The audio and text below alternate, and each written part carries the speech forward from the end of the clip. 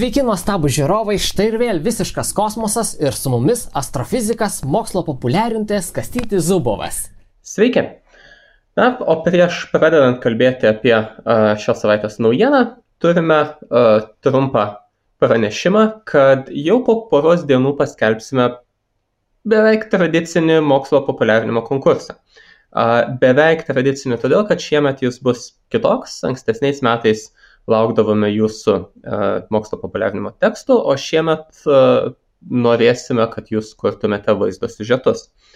Ir šios vaizdo siužetus galėsit siųsti 2 mėnesius, lauksime jų iki balandžio galo. Na, o kaip ir ankstesniuose konkursuose, nugalėtojų lauks daugybė įvairių prizų iš mūsų rėmėjų. Netrukus paskelbsime taisyklės, bus mokslos.lt ir konstanta.lt, tad sekite naujienas ir sužinosite daugiau. O dabar pasiklausykime, ką papasakos Kastytis šį kartą. Taip, taigi, eikime prie naujienos, kuri yra apie Jupiterio palydovus. Na, Jupiteris palydovų turi daugybę, bet 4 iš jų yra gerokai didesni už kitus ir jie buvo vieni iš pirmųjų, galima netgi sakyti, pirmieji objektai atrasti per teleskopą. Tai yra Io, Europa, Ganimedas ir Kalista.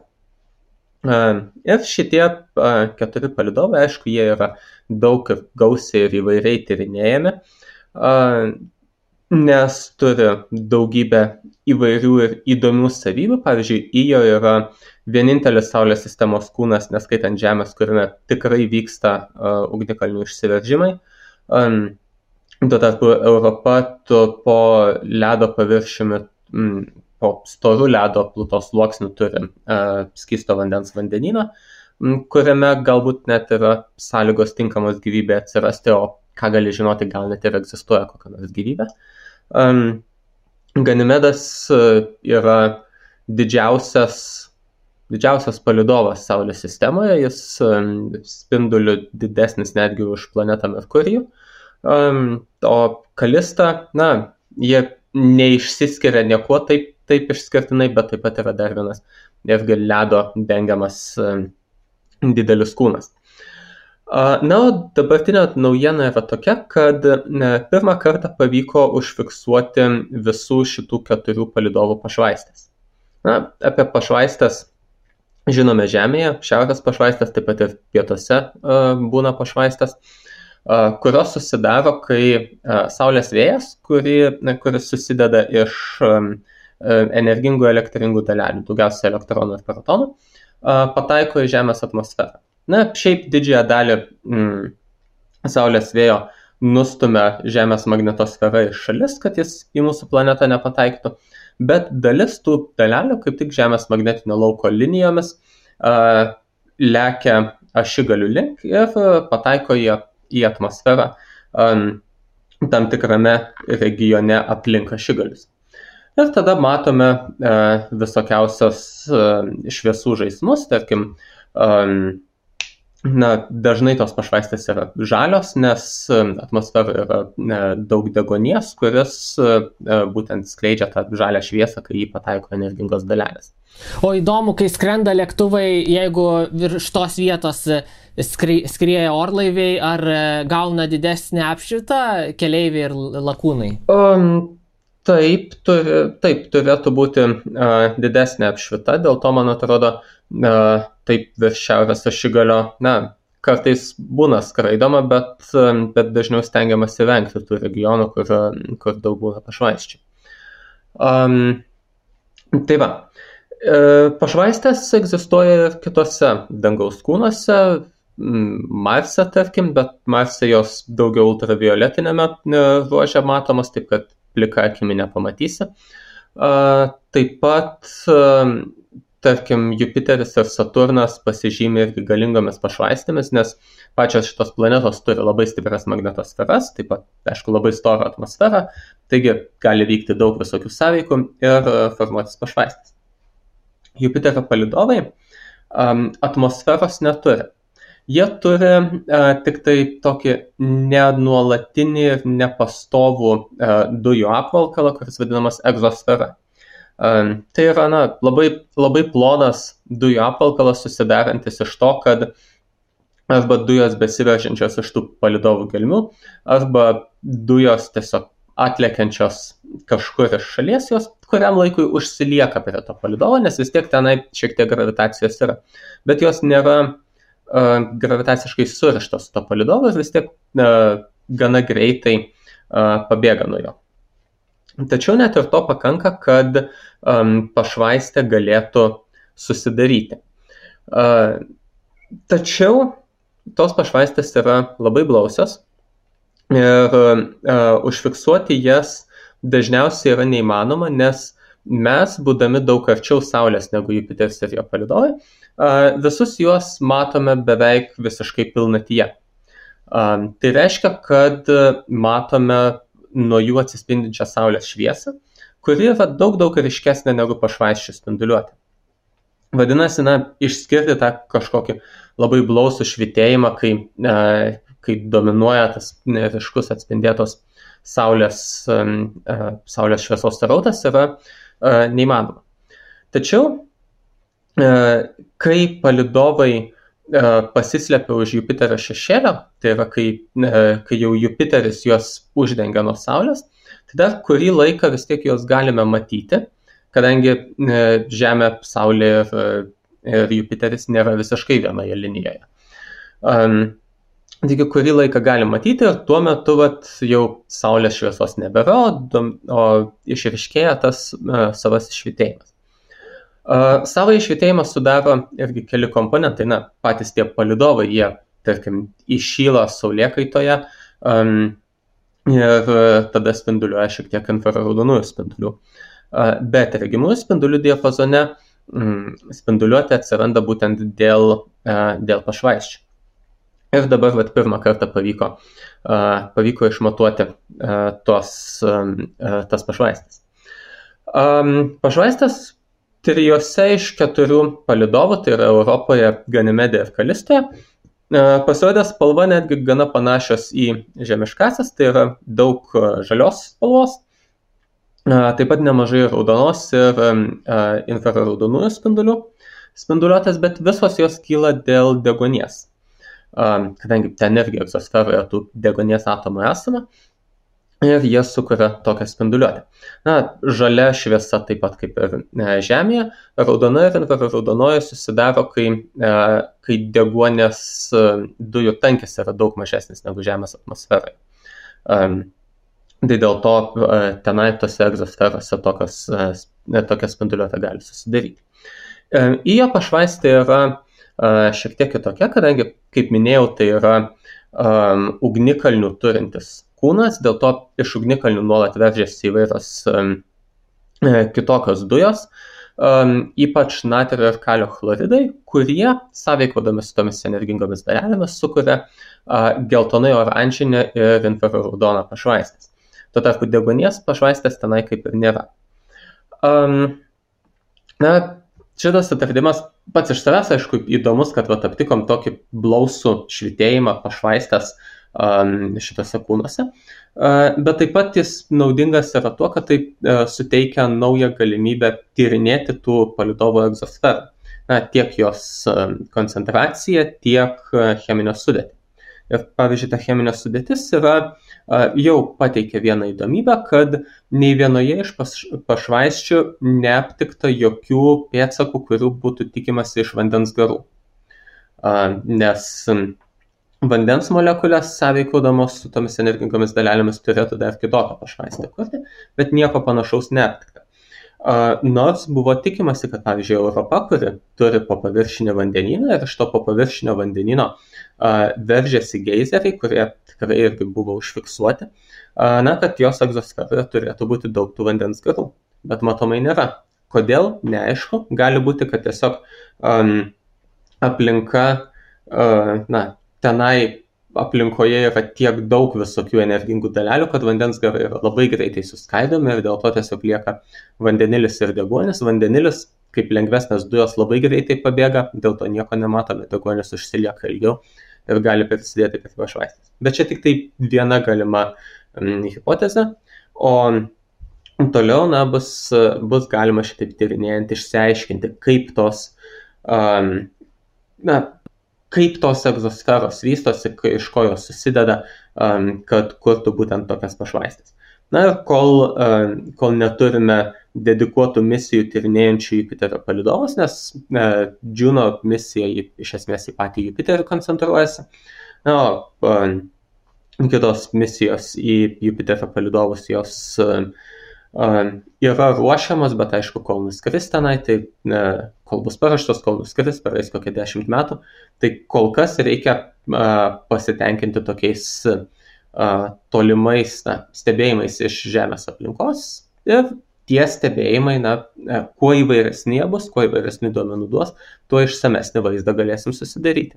O ar čia buvo stebėjimai atlikti iš orbitos su kosminiu teleskopu, ar pavyzdžiui galima būtų net iš mūsų Molėtų observatorijos su lietuviškais stebėti? Iš Molėtų manau, kad nepavyktų, nes visgi reikia jautresnių teleskopų, bet šitie buvo padaryti ne su orbitiniu teleskopu, o su Havajuose esančia Keko observatorija, kuri yra tikrai galingas didelis regimųjų spindulių teleskopas, taip pat su labai jautriu spektrografu, kuris leidžia išmatuoti spektrą ir dėl to tų pašvaisčių spektrą labai gerai galėjome išmatuoti. O jeigu Lietuvoje norėtume stebėti, tai čia reikia tiesiog žymiai masyvesnio optinio teleskopo?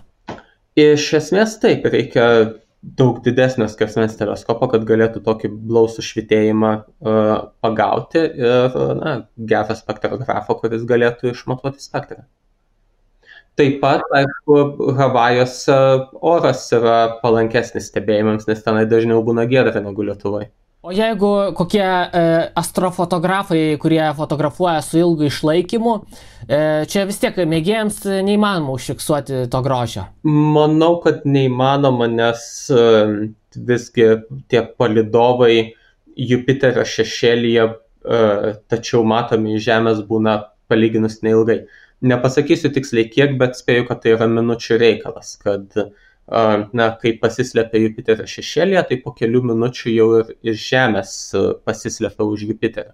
Taip kad, jeigu gali ilgą išlaikymą padaryti, bet fotografuojamas objektas dingsta po kelių minučių, tai nieko gero iš to ilgo išlaikymo.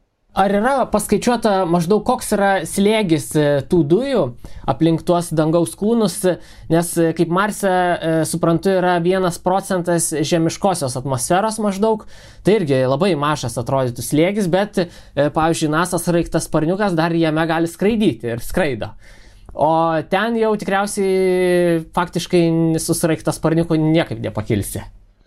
Ne, tenai niekaip nepakilsi, nes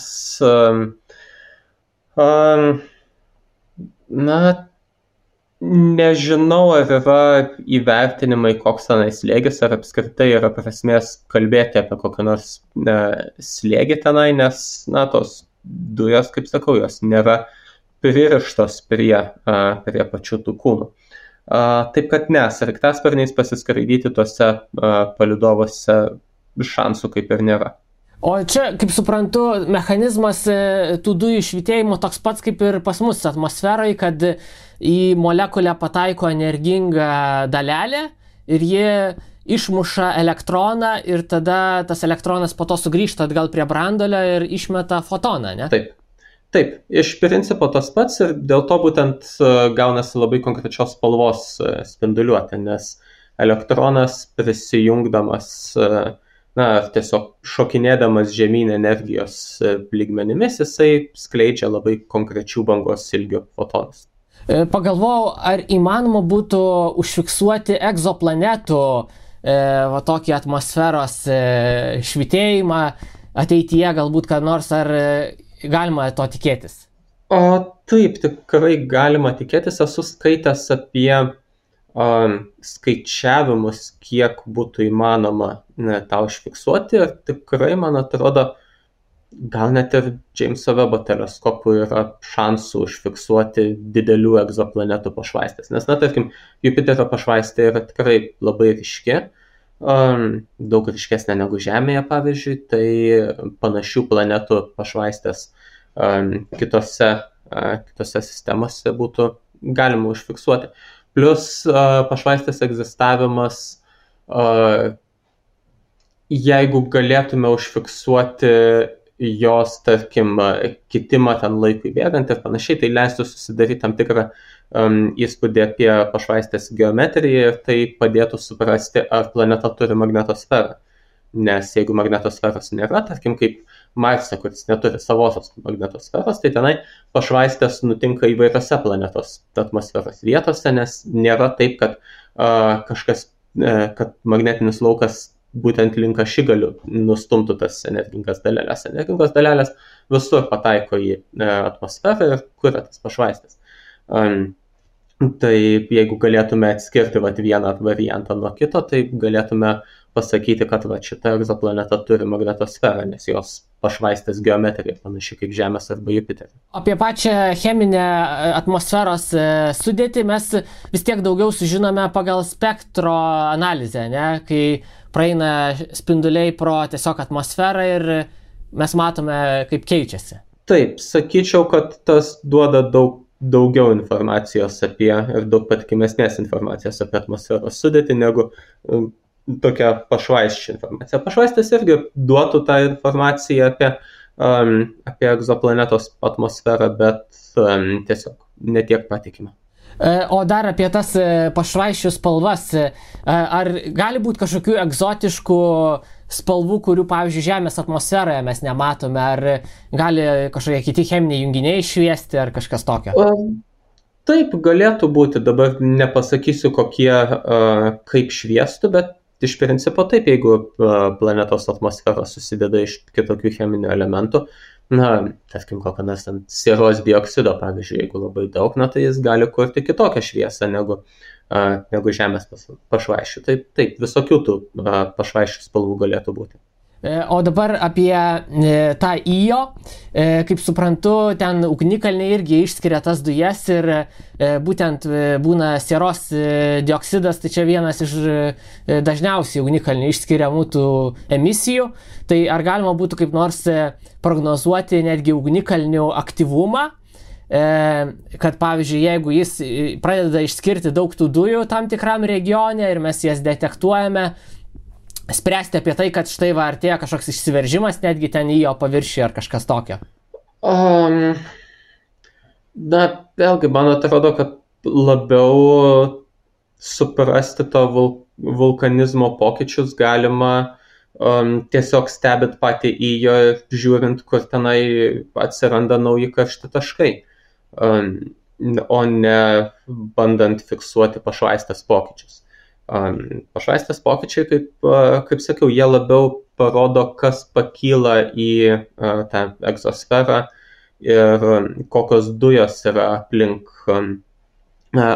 palydovą, bet pašvaistė padėtų galbūt suprasti, kokia yra cheminė sudėtis magmos po į jo paviršiumi, kuri veržiasi skirtingas vietas. Nes, tarkim, net nėra aišku, ar į jo turi vientisą magmos okeaną po paviršiumi, ar turi atskirus magmos ertmes atskiras ir skirtingi ugnikalniai iš skirtingų tų rezervuarų ima magmą. Jeigu rezervuarai skirtingi, tai jų cheminė sudėtis gali skirtis. Tai galbūt tokie pašvaistės stebėjimai galėtų padėti tą nustatyti. Kur po to pasideda tos dujos, jeigu jos neužsilieka ir pasprunka, ar jos pabėga iš Saulės sistemos kažkur, ar kur jos gali nukakti? Jos greičiausiai prisijungia prie dujų tokio apvalkalo dujų terpės tiek aplink Jupiterį, tiek tarpplanetinėje erdvėje. Jos neturi turbūt pakankamo greičio, kad pabėgtų iš Saulės sistemos. Tai tiesiog išsisklaido tarpplanetinėje erdvėje, sakyčiau. Ar įmanoma būtų kažkada surinkti kažkaip, ten vis tiek tas slėgis, faktiškai vakuumas, neprisisemsi, taip sakant, jeigu tau kažkokių reikia, tiesiog skrenda didelis erdvėlaivis, atvėręs kažkokią angą ir siurbia kažką. Kaip įmanoma turbūt, jeigu buvo misijų, kurios iš kometos uodegos sugebėjo dulkeles sugaudyti, tai galima turbūt ir iš palydovo aplinkos ten egzosferos pavyzdžių pagauti. Aišku, tai būtų labai nedideli tų dujų kiekiai, kurie galbūt leistų tyrinėti, kokios tos dujos yra, bet ne tai, kad kam nors praktiškai panaudoti tas dujas. Bet iš principo jų prisirinkti turėtų būti įmanoma. Kągi, ačiū tau, Kastyti, kad daliniesi žiniomis, kad supažindini visus tais atradimais. Kviečiu žiūrovus skaityti Konstantą LT ir, kaip minėjom, netrukus paleisime mokslo populiarinimo konkursą, tad laukite naujienų ir susitiksime už savaitės. Iki.